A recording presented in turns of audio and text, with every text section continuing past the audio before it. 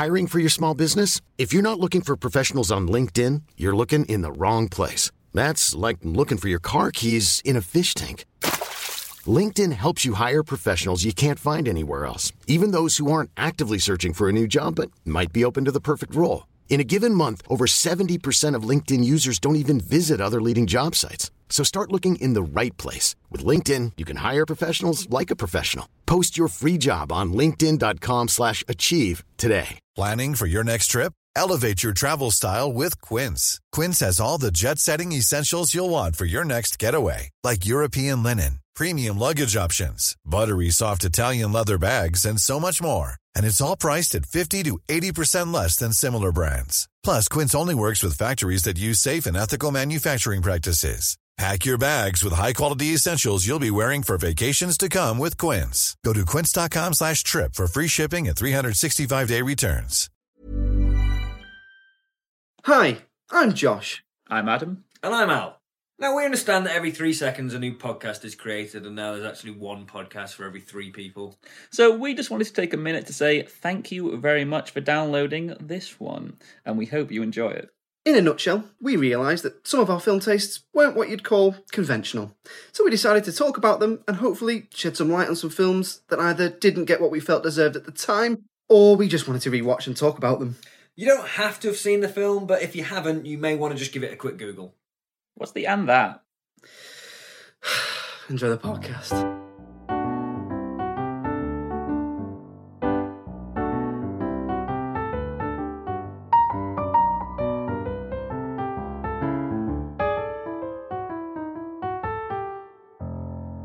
Hello, and welcome to Just Films and That. I'm Josh Hallam. I'm here with Adam Ward. Hello. And Al Bollins. Hello.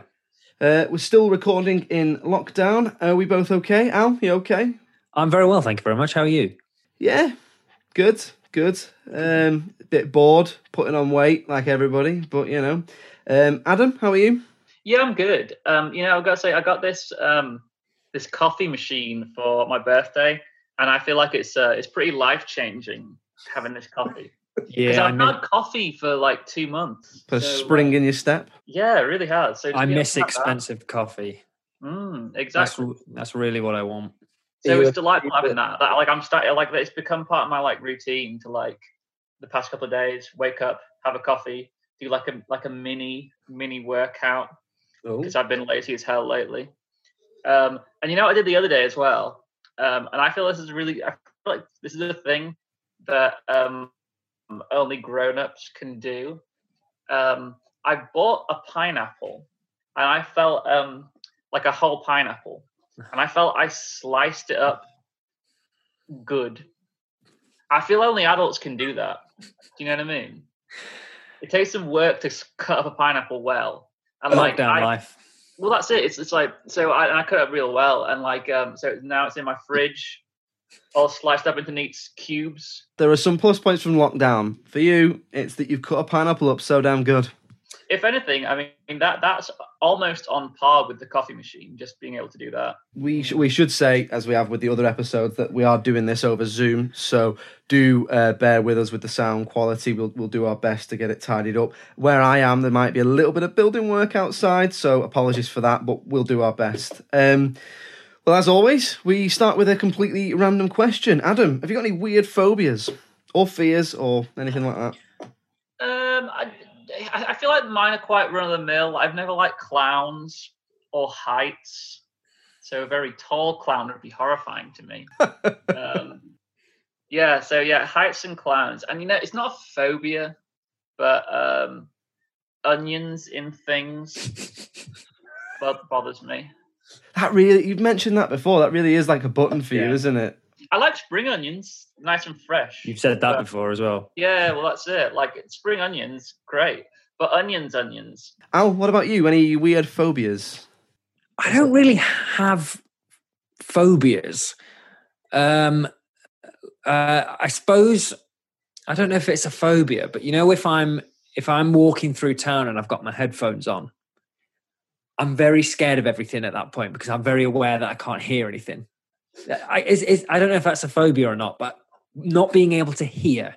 The thing with the headphones, if I'm walking around with headphones on and I'm not wearing my glasses, if someone like says hi to me or something, I've just not they've not been seen. I think a lot of the times people will think I'm very rude.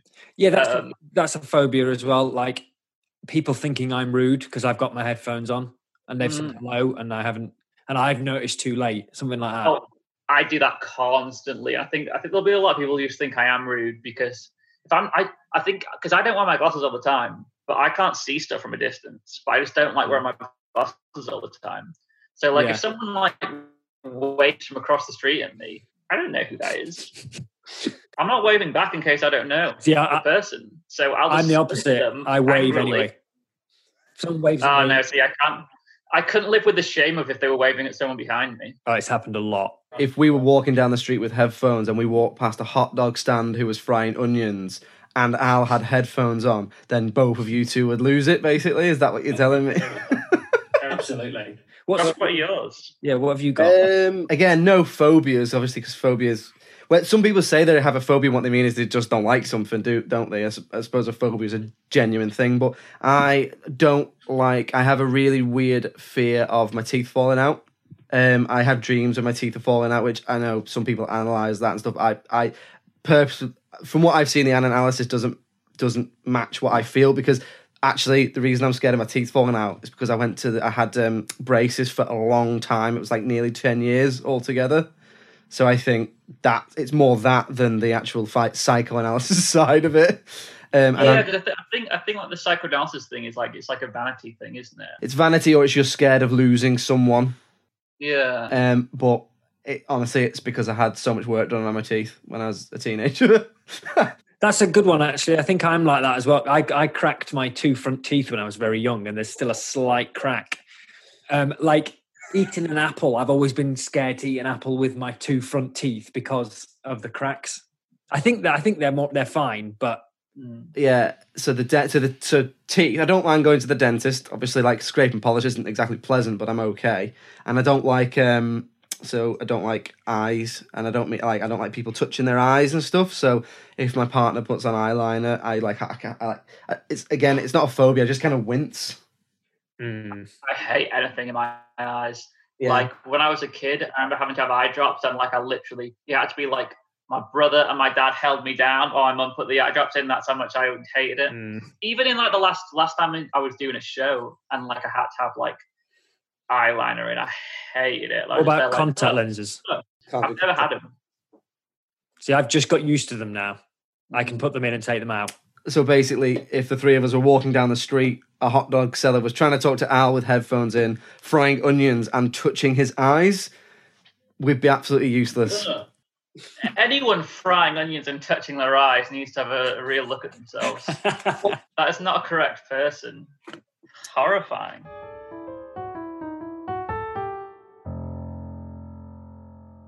So we're joined by another fantastic guest today. He's a writer, a podcaster, a Twitterer, a Crystal Palace fan, and an all-round general spreader of kindness and joy. Giles Paley-Phillips, how are you?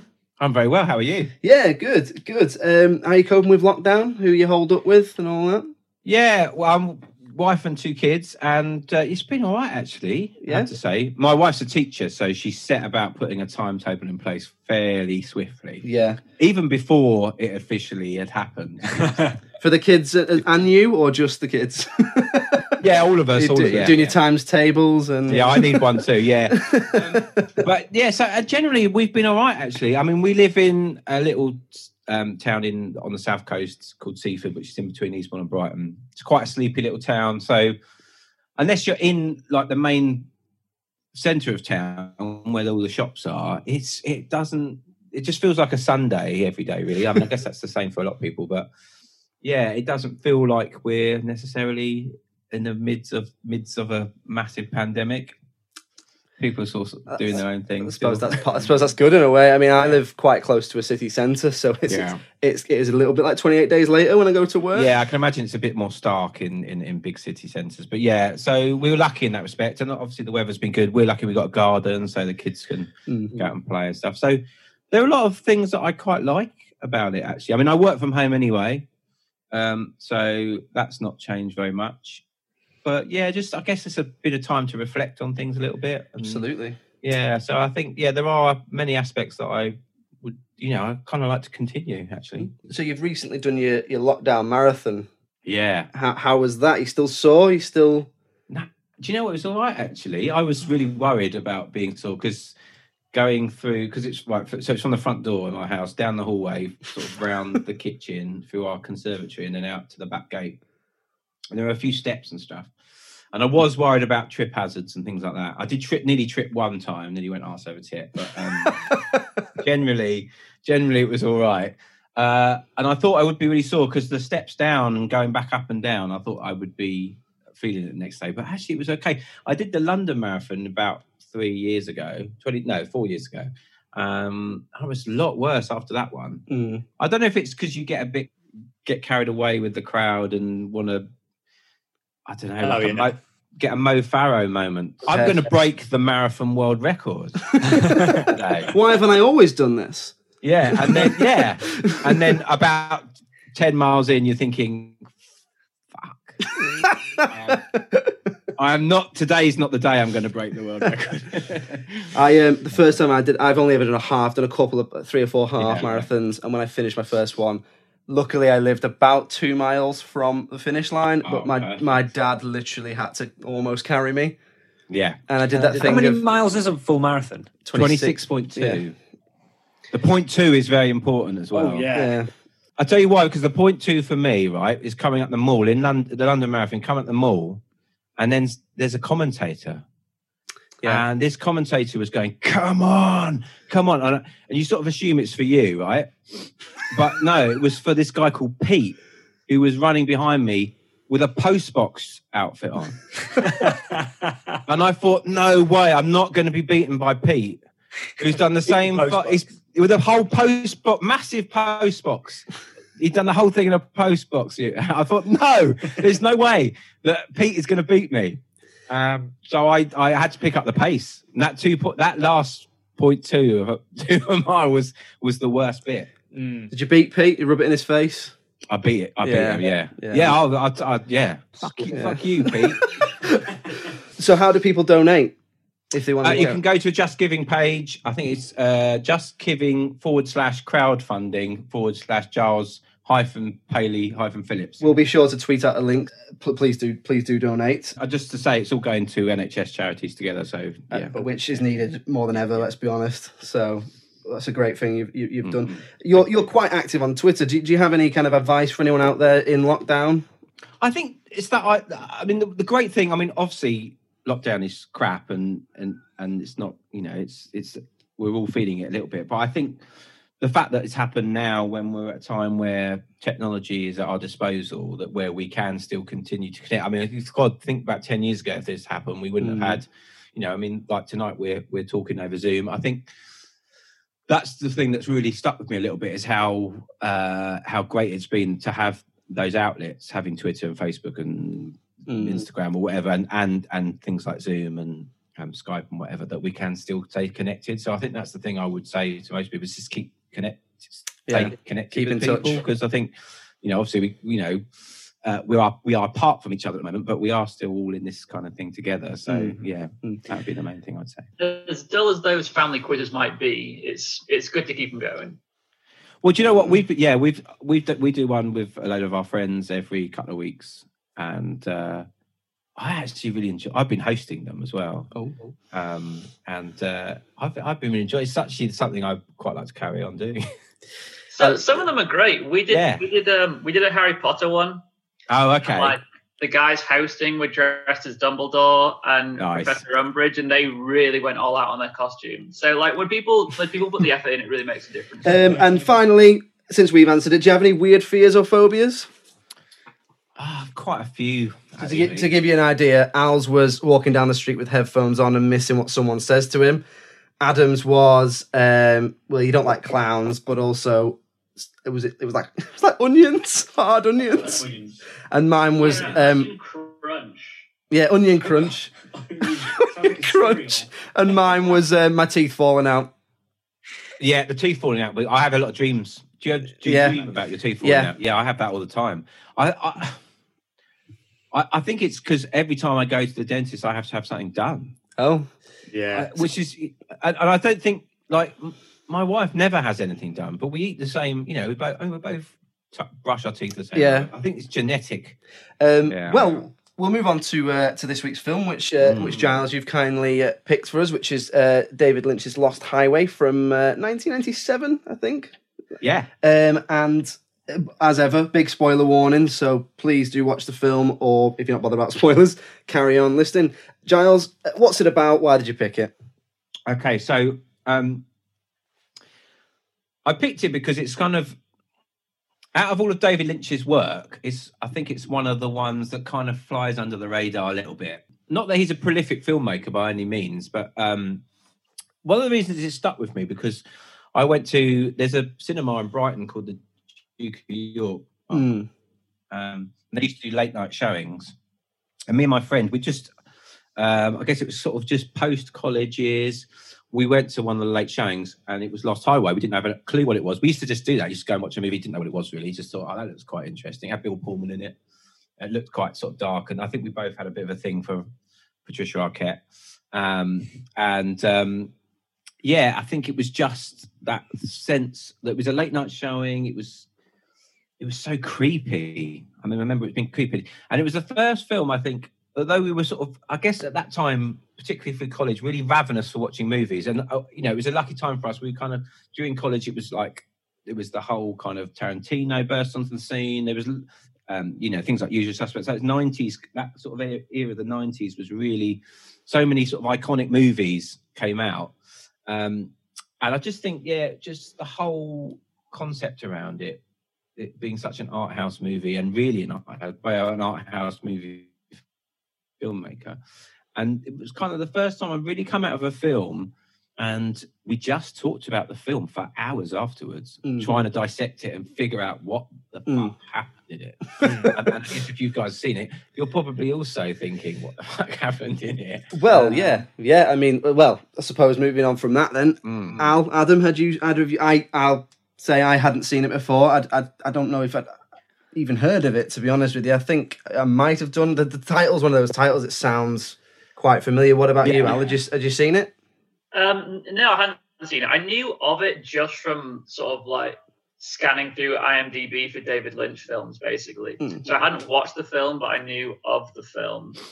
But I purposely kind of, like most time, if I've not seen a film, I don't want to look anything up until I've watched it. Yeah. So I don't so nothing's ruined for me. So even in the opening credits, as soon as I saw Richard Pryor, Henry Rollins, Gary Busey, I was like, this seems like a film I would want to watch. Yeah, I was really surprised. I was watching it and I missed the Richard Pryor credit. And then I saw him, I was like, is that Richard Pryor? Yeah, so it was like he was heavy. Obviously, he was severely disabled at that point with Parkinson's. So, and that, like you say, all these kind of people who think, shit, like Henry Rollins, like, what the hell, And I know that a lot of those guys have got sort of small parts in it, but I just, and the soundtrack as well is fantastic. Oh, the soundtrack. That was one of my favourite things about it. Yeah. What about you, Al? Had you seen it? I'd never seen it. I'd never heard of it. But on the cast, the opening sort of cast list and credits and stuff seemed to go on forever. Yeah. But I was watching it and I thought, this is I've never heard of it. Have no idea about it, but I thought this is a really strong cast for a film I've never heard of. But yeah, no, I don't think I'd definitely not seen it. I'd not heard of it, but I absolutely loved it though. Oh, did you? I spent a lot of the film sort of like this going, I don't really know. I don't understand what's going on. Have I missed something? Should I have been paying more attention here? But I feel like that was kind of the thing, wasn't it? It was purposefully confusing and dark, and like you say, the soundtrack with Rammstein and Marilyn Manson and all that. I really, even though I didn't know what was going on for large sections of it, I didn't deter me from how much I enjoyed it. I think that's a pretty good sign of a film if you can actually say the words, I didn't know what was going on, but I still enjoyed it. But I thought it was me. I was like, have I missed something here? Am I stupid here? But I didn't feel like I did. No, and I think that's the reason why I loved it when I first saw it. And like I say, when we were discussing and trying to dissect it afterwards, and still to this day, me and my mate Dave, we still talk about this movie. This and Mulholland Drive as well, actually, which was the next film we did after that.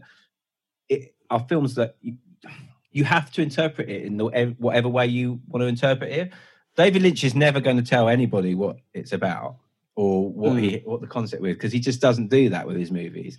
And so it's up to us as the viewers. And that's the thing I love about it, is the fact that it's entirely down to our own interpretation of it. He doesn't patronise his audience, does he? He kind of puts something out there and goes, well, you decide. What about you, Adam? Oh, sorry, Adam. Go on. Where Homer's watching Twin Peaks and says, brilliant. I have no idea what's going on. And that's kind of what... That's exactly what it was. That sums of David Lynch up perfectly. I have no idea what's going on, but that's why I was so intrigued by the film, because I spent the whole film trying to figure out what was going on.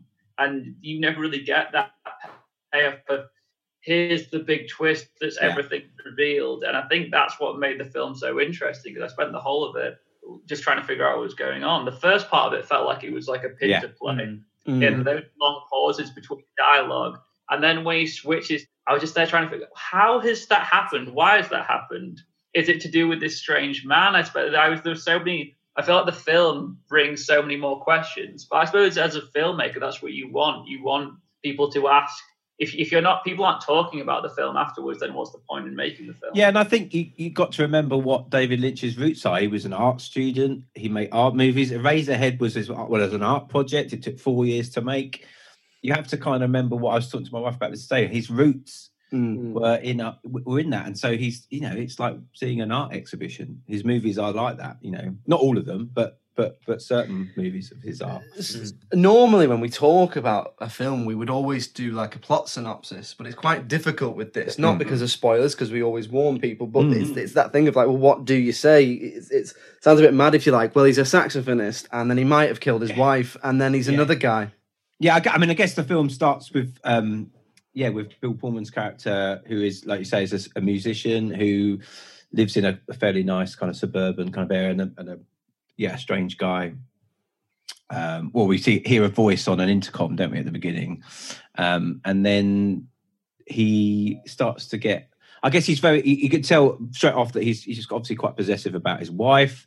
And then they start receiving sort of videotapes of their house and being monitored and filmed, and then they sort of spirals from there, really. And there is a sort of slow burn of this intensity around their relationship, and I guess an underlying fixation that she might be cheating on him and all that stuff. So I guess that's the first part of the movie, is all around that. And like you say, there is a kind of brutal, she's brutally murdered, and then as he kind of gets convicted and put in prison, and that's when suddenly there's the rug's pulled out from underneath you, and suddenly, like, he's transformed into a completely different character. Yeah, because the guards acknowledge, oh my god, this isn't Bill Pullman in the thing. Yeah. Okay, cool. They're with us. Yeah, we're going to work it out, learn it. That helps, doesn't it?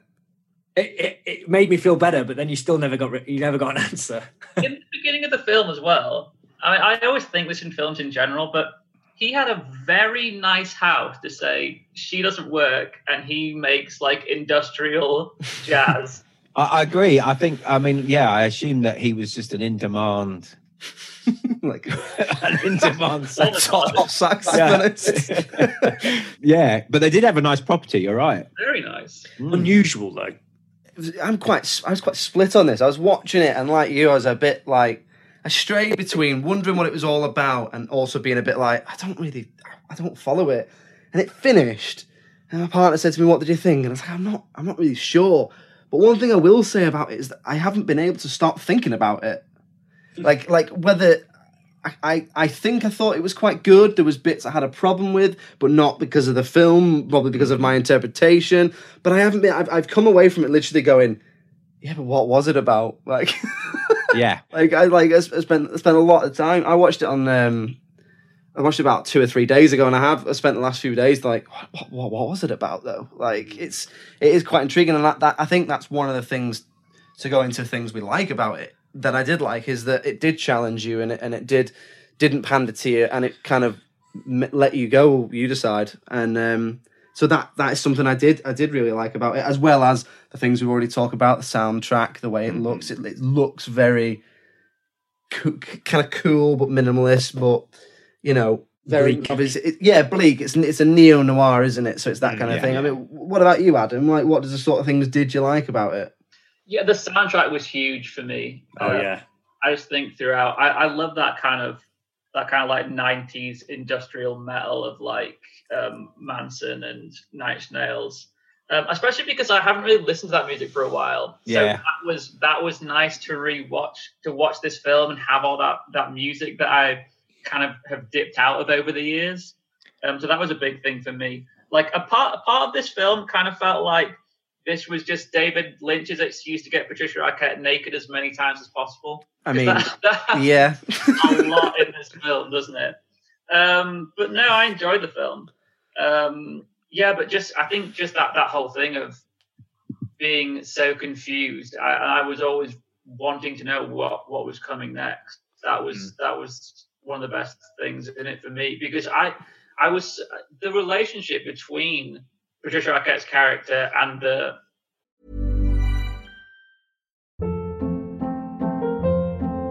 Hold up. What was that? Boring. No flavor. That was as bad as those leftovers you ate all week. Keke Palmer here, and it's time to say hello to something fresh and guilt-free. Hello Fresh. Jazz up dinner with pecan-crusted chicken or garlic butter shrimp scampi. Now that's music to my mouth. Hello Fresh. Let's get this dinner party started. Discover all the delicious possibilities at HelloFresh.com. Hey, I'm Ryan Reynolds. At Mint Mobile, we like to do the opposite of what Big Wireless does. They charge you a lot, we charge you a little. So naturally, when they announced they'd be raising their prices due to inflation, we decided to deflate our prices due to not hating you. That's right. We're cutting the price of Mint Unlimited from $30 a month to just $15 a month. Give it a try at mintmobile.com/switch. $45 up front for 3 months plus taxes and fees. Promo rate for new customers for limited time. Unlimited more than 40 gigabytes per month slows. Full terms at mintmobile.com. Millions of people have lost weight with personalized plans from Noom. Like Evan, who can't stand salads and still lost 50 pounds. Salads generally for most people are the easy button, right? For me, that wasn't an option. I never really was a salad guy. That's just not who I am. But Noom worked for me. Get your personalized plan today at Noom.com. Real Noom user compensated to provide their story. In 4 weeks, the typical Noom user can expect to lose 1 to 2 pounds per week. Individual results may vary. Hey, it's Paige DeSorbo from Giggly Squad. High quality fashion without the price tag. Say hello to Quince. I'm snagging high-end essentials like cozy cashmere sweaters, sleek leather jackets, fine jewelry, and so much more. With Quince being 50 to 80% less than similar brands. And they partner with factories that prioritize safe, ethical, and responsible manufacturing. I love that. Luxury quality within reach. Go to quince.com/style to get free shipping and 365-day returns on your next order. Quince.com/style. The morphing lead man. I thought that was the most interesting part of it, because it was that thing of, does she even exist? Is she two people? That kind of, yeah. Does she know who he is? Because at times it felt like she didn't know who he was. At times it felt like she did know who he was. What's the significance of the other man? Because he seemed to have all the power within it. And then the older, mob boss guy, he seemed to have some form of relationship with this unknown man too. There was so many questions, but I think that's what made me so intrigued by it, because I couldn't figure out what things are. And I always like to have an understanding of where we are in a film, but I really like that I didn't have that understanding. I feel like it's the kind of film where I need to watch it several times to know different things, because there was things I kept... It doesn't get any clearer though. That's it. I can't imagine it. It's like there's little things I kept focusing on. Like, they really made a big thing of the number plates of cars. And they all different numbers on. And I was thinking, what's the significance of these numbers on the number plates? But I feel like it's all, at times it feels like, oh, these are probably just red herrings to make you focus on these things, which aren't really of any kind of relevance. But the way it's shot makes it feel like they should be of relevance. Giles, did you get a chance to watch it again, or did you just come into it having already seen it quite a few times? I have watched it a lot of times. I actually, obviously, talking about it now, I do want to go and watch it again. Yeah. I'm very familiar with the movie. I've watched it, and actually, do you know what? I've got it here. I've got the 2-disc special edition. Oh wow! But actually, to understand it more at the time, I actually bought the screenplay. Oh wow! Wow! It didn't help me understand it anymore. But it's got some nice like kind of shots and stuff from the movie in it. But yeah, because I was so in love with this film, I just kind of sort of wrapped. And do you know what? It made. I was aware of David Lynch's work before. I'd watched Twin Peaks. When I was a kid, I watched Elephant Man. I was a big fan of that, and some of his other stuff. But it really made me delve into him and his work. I mean, I remember buying biographies of his to find out more about where, and then I started going watching Blue Velvet and Wild at Heart and all these other movies of his, and really soaking up everything that he did. I just became sort of a bit obsessed with David Lynch after watching Lost Highway. Is there many differences in the screenplay and the film? Is it? No, it's pretty verbatim. much, yeah. Actually, I don't think they cut a lot from the screenplay, to be honest. Yeah, but I remember reading it again and thinking, actually, it could be a great novel. Even as even in script form, it's actually and actually it kind of works as a novel because you can play around with. Shifting the time and all those kind of things. You could even do it from first person, couldn't you? Yeah. I think the novel thing would really work. I think especially in kind of understanding the frame of mind of characters. It's like, so I've always enjoyed all the Harry Potter books and films, but there's certain things in the books where where it's all described what he's thinking and feeling that you don't get in the film. Yeah, you just can't do it, can you? Yeah, so that would be a really interesting take on this film, understanding the mind of that lead role. Interesting. I just wondered if any of you had any theories, because I think a lot of things we always thought, that my friend Dave and I that we used to watch it, was that perhaps the two timelines, the two stories, the two halves were actually parallel to each other, and that those two lives were, she was living two sort of separate lives. That was kind of a concept that I didn't know if any of you guys have had any kind of thoughts about, like, what, conspiracy theories about what actually is going on. Al? Probably nothing new or original, but I don't know. I just got the impression it was Bill Pullman the whole time, forgetting who he was. Yeah. I mean, that's probably not an original thought, but that was kind of my first thing there. But like one of the main things I liked, and it's sort of like, it's the same with most of the art I like. I like not having an answer. I like not being able to come up with one. I like not being given one. Like a lot of the plays I like are like surrealism and Dadaism. They're my favorites, and they're like, something's given to you, and what you do with it is entirely up to you. So yeah, that's kind of the only theory I came up with. But like, I wasn't really looking for one, to be honest. I was just enjoying it as it happened. Do you know what I mean? I was reading about what David Lynch himself said, and I've got it here. He said it was possibly he might have alluded to it being something called psychogenic fugue, which says it's a form of disassociation where a person temporarily loses awareness of their identity, including memories and personality. So it's almost like, it's similar to what Al said, which is they are the same person in a kind of, I suppose a kind of almost crude comparison might be something like Fight Club, spoilers for that if you've not seen it, they turn into each other because they are sharing one body, but they are the same, I guess. Also like a fantasy world that he'd created his own. Yeah, it's that thing, isn't it? Of he goes from being kind of a bit older, and a little bit. He's not in amazing shape. He's fine, but then he turns into kind of a better looking, younger, slimmer guy. So I don't know. Maybe that kind of element of, and his wife and him kind of seem a little distanced, and this other guy has this passionate affair with the blonde Patricia Arquette. So maybe it's something like that. Maybe, like you say, it's a fantasy type thing. Particularly when you consider the way that Eddie is interpreted by everybody else, especially the police. They're always like, oh, look at this guy, look at all the girls he's getting constantly. There's all this kind of jealousy around that character because of kind of the role that he has. I kind of, in some ways, I kind of interpret it as sort of like he's kind of made a deal with the devil. And the creepy guy who keeps seeing is kind of like a devil character. And that's why there's a line when he's on the phone where he says something to him like about when you've killed somebody in like Eastern culture, you will be eventually killed yourself, but you don't know when that's going to be. And it kind of felt like him being Eddie was him being able to get away from what he's done, but that it's still coming for him at some point. And that was kind of the relevance of that other character.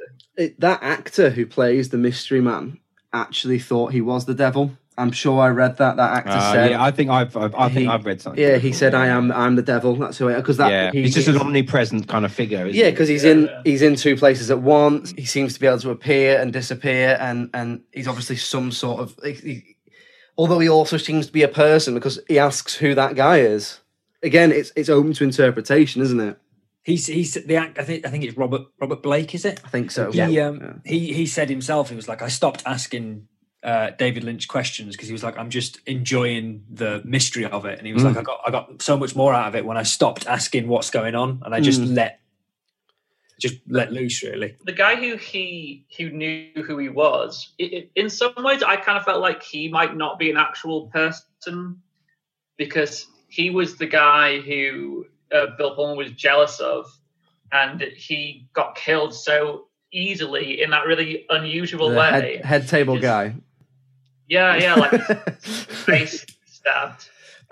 Or maybe it's that kind of empty, kind of vapid Hollywood thing of, that's one of James's friends. Like, I don't know, but I'm going to pretend I do because, like, it's like in like American Psycho. Yeah. I saw him last week. We had dinner. Paul Allen. Yeah. I don't know. Have you got any more recent theories, Giles, about what you think it might be about? No, I think you're right. I think that there's this sort of concept about the maybe like a multi-personality disorder or something like that. I think that's an interesting take on it for sure. But like you say, I think it's just kind of watching it and just letting it wash over you and just kind of taking it for what it is, which is, similar to what Al said, and Adam, it reminds me of, so we all, the three of us met at university on a drama degree. So we've seen a lot of really, really good and a lot of really, really bad theatre. And it kind of reminded me of a good theatre piece where you sit down, you watch it, and then you talk about it afterwards. And that, I really like that. It was thought-provoking and challenging, I suppose. So that's something. One thing I did want to ask you is what do you think happens at the end? Because he starts convulsing and screaming and looks kind of like he's turning back into someone else. Is that it, or is it just that is what's happening? So there you go. Well, I guess could be all those characters colliding together, and actually he's driven him to insanity, perhaps. I guess that's what I kind of sort of took from him. That he's actually. He's just lost it.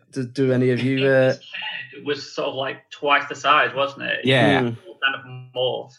It reminded me of like when you kind of see a Dr. Jekyll, Mr. Hyde type transformation in those kinds of films, which again leads on to the split personality. Idea, I suppose. Or in Terminator 2 when T-1000 is melting. Yeah. Or the other thing it reminded me of is when anyone turns into an agent in the Matrix. I mean, do either of you guys have any theories on what the ending means? I don't like I say. I didn't really think about it. At that point, I just let go, and I don't know, nothing fresh or original I can think of. I was hoping he was transforming into a different iteration of someone else, but I kind of felt like the thought I got was this is kind of his world completely collapsing now. I thought at the end he might have turned into Patricia Arquette, just to be like your head, blow your head off and be like, what's going on type thing. I thought Patricia Arquette's character was the most interesting one because you could never really figure her out. She wasn't good, she wasn't bad. No, and I guess with Bill Pullman, she was just sort of slightly timid, obviously because of their relationship. quite timid and scared. And I guess as when she was the blonde Patricia Arquette, she was more, voluptuous and sensual and more kind of forthcoming, and was very much leading the relationship with Balthazar Getty's character. So I think it was. She was very interesting. Yeah, I think her. I mean, it was a brilliant performance of her. I think. Oh, it was brilliant. She kept you guessing when she was the blonde one as well, because there was loads of times where I was like, she's setting him up here, and then she didn't, and you go, okay, she likes him, and then she sets. You think, oh, she's going to set him up again. Yeah. So she was really good in this. I thought Balthazar Getty was really good, and I've not seen him in much. I've only really seen him in. Was he in Charmed? And I think he was in. I know he was in Judge Dredd. I know him more because he's part of the famous family, the Getty family. Yeah, I thought he was excellent in this. I thought he was really good. Yeah. Well, I suppose, is there anything? I'll ask the chaps first. I'll ask you first, Adam. Is there anything you'd change about it? Anything you kind of didn't like? No, because I think because it's so unusual, and that's what drew me to it. I think anything I would change would be to make like her, but then that's part of the joy of the film. I think if you would change things and make things more obvious, then you're going to lose a lot of the film's charm. Maybe it was a touch slow in the beginning, but I like that Pinter-style dialogue. I think that's what made it really interesting. And I just loved Bill Pullman's grey jacket. Yeah. That grey jacket was fantastic. Bill Pullman is...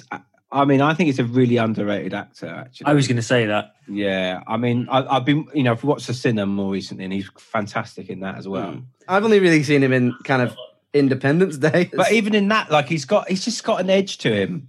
It's a bit like Michael Keaton's got that edge to him. It's like, they do occasionally do commercial movies, but there's a darkness underneath that they occasionally let out. And I think, I think you're right. I think that Pinterest kind of style at the beginning, where it's very drawn out, very little dialogue, a lot of smoking in smoky rooms. I think he's absolutely exceptional in those bits. Was it anything you personally would change, Al, or? I'll say no, because like I say, I really, really loved it. And anything I would pick would probably be nitpicky. But on Bill Pullman, maybe I thought because how long was he out of the film for? It felt like a long time. Sometimes I did miss him. I really enjoyed his performance. Yeah, I think there was more intrigue with his character than but I wouldn't change much. Like I say, soundtrack brilliant, the style, the look of it. I think Patricia Arquette and Bill Pullman were absolutely superb together as well, individually and together. I'd have liked to have seen Marilyn Manson and Twiggy's cameos be bigger. Yeah. They were just in a porn film, weren't they? Did he fall on the floor or something? Yeah. It looks like Manson got killed in the porno. Yeah. It might have been a snuff. I think it might have been a snuff movie. I think it was. I think that's why the mob boss character liked it so much. Yeah. So we'll move on to the kind of general critical reception of the film at the time. We'll try and get an idea of where we think we're going to place it in terms of the pantheon of underrated, underappreciated, etc. So on IMDb, it gets a 7.5 out of 10. And on Rotten Tomatoes, I think this is quite a strange one. It gets 87% from the audience, but 60% from the critics, which I think that's quite a big gap in terms of those two things. I'll come to you first, Giles. I think we know what you're going to say, but is it underrated? I think it is, and I think compared to some of his other work, it is. David Lynch is not... He's never going to make commercial movies. He attempted to make one commercial movie, which I guess was Dune, and that failed miserably. And so he's always kind of done his own thing, and I think he probably doesn't give two monkeys what anyone thinks of his work. And that's kind of what I like about him. But I think from a critical point of view, I think it probably was misunderstood, which, and we've kind of alluded to some of the reasons probably why. But that is interesting that actually from an audience point of view on Rotten Tomatoes, that actually it's more loved than perhaps the critics gave it credit for. But then, critics are often wrong about things. I think Fight Club didn't get particularly well received when it came out. It's one of my favourite movies. So. Well, we talked to Clarice Lockery, she was our guest last week, who's the Independent's film critic, among some other things. She was saying she finds that idea of the critics really funny, as if like everyone, the film is presented to a room full of people at once, and they are like a machine, like the machine out of Hitchhiker's Guide to the Galaxy, and they just go, it's this, it's rubbish. And like, take it away, like, and that kind of thing. Adam, what about you? Is it underrated? Is it underappreciated? I'd probably say both, because I think things like Twin Peaks and Mulholland Drive are so kind of Blue Velvet as well, yeah. Yeah, whereas this I didn't know a great deal about. So yeah, I definitely say both underrated. Al, what about you? Yeah, definitely underrated, underseen, underappreciated.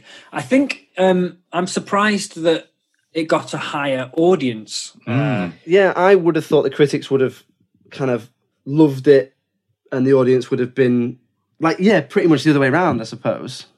Well, brilliant. Well, we'll call that one. We'll call that one underrated. Put it in the ever-growing underrated pile. So, thanks very much for coming on, Giles. Hope you've enjoyed it. Hope you feel that we enjoyed it. It's lucky to chat about that movie again. It's one that I bring up in conversation with Mo. But when you sort of say to people, they say, I want to watch something I haven't seen before. It's one of those ones I always sling in the pile and say, check it out. Most people, it's really nice to you guys because you've sort of appreciated the movie. Not often. When I've suggested it to people are like, no, that was terrible. What is? Don't ever suggest any movies to me again. Yeah, but it's not a. We're having a night in on Saturday. We're going to get a pizza. Have you got any films? Yeah. It's like, do you like men turning onto other men and Patricia Arquette with no clothes on? Yeah. But excellent. So, is there anything we can watch out for you? I believe you had a book out early this year. Was it 152 Days? Yeah, it just came out just before it went into lockdown, which is not the best timing, but it's a sort of semi-autobiographical verse novel about a boy who's sort of coping with a mum who's going through end of life care, and it's a slight coming of age story, but dealing with a difficult situation. It's written in verse as well, so it's quite an unusual book. But it's come out with Unbound, and it's been really well received so far. So I'm really, really happy with it. Excellent. And is that available all the usual places? Yeah, all the places. Online, or hopefully when bookshops open again at some point, we can get it from there. Yeah, and I believe obviously you've got your own podcast, Blank Pod. Be sure to check that out. Have you got any? I particularly enjoyed the Gary Lineker one. Yeah, Gary was great. We actually got to go to Gary's house as well, which was very nice. Lots of Leicester memorabilia. No. I mean, he's got a very, very nice house. Gary is a really lovely guy, actually. And in fact, everyone. I'm so relieved. Yeah, I know, it's funny, isn't it? Because we always, I guess, with most of the guests, you kind of hope they're going to be. I mean, we've been really lucky at all the guys. We've done 70 odd episodes now, and everyone's been so nice. And what's great about it, and then as you know, as podcasters, is you get people. Generally, people they haven't got anything to sell. They just want to come and chat to you, and it's that kind of what I was saying earlier, and it's that connection with people, and you get to know people a little bit better than you do when you watch them on regular stuff when they've only got like 45 seconds to tell you about their latest program or whatever. You get an hour with someone. It's quite special, really. I don't think I would have ever seen this film either. Never heard of it, so.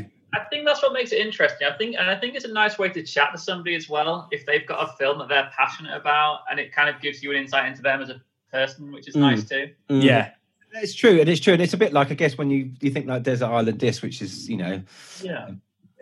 where people they talk about their lives and everything, and it's often sometimes the difficult moments, which, I mean, our podcast talk about difficult moments, but you intersperse with like their favourite songs, it's great. And movies, even someone who isn't into movies, they still got a favourite movie, haven't they? So.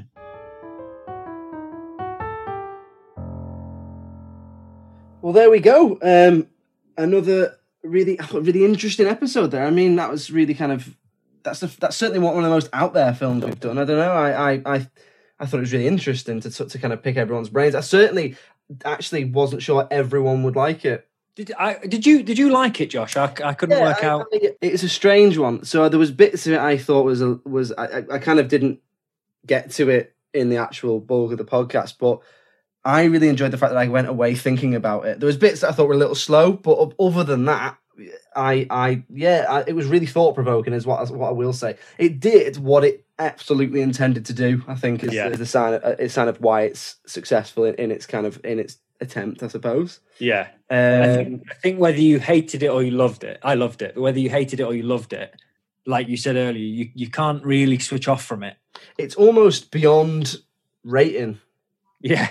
It's almost like it doesn't matter. It's not there to be rated. It's there to be like make you think. Yeah. So yeah, that's it for this week. If you do want to get in touch with the pod in the meantime, it's filmsandthatpod@gmail.com. The Twitter is @films_that. And we're on Facebook and Instagram as filmsandthatpod. Hopefully we'll have some more episodes for you at some point. But until then, we hope you're keeping well in lockdown. Please do stay connected. As Giles said, please do stay in touch. Al Bollins, thank you very much. Toodle pip. Adam Ward, thank you very much. Trotro. And it's a big thanks from me, and cheerio.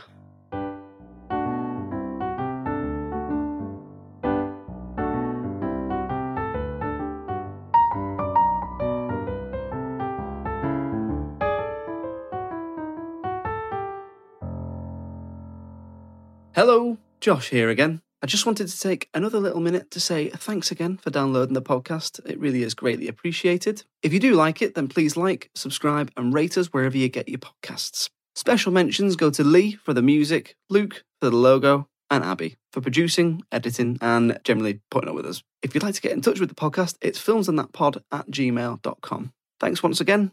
Cheerio.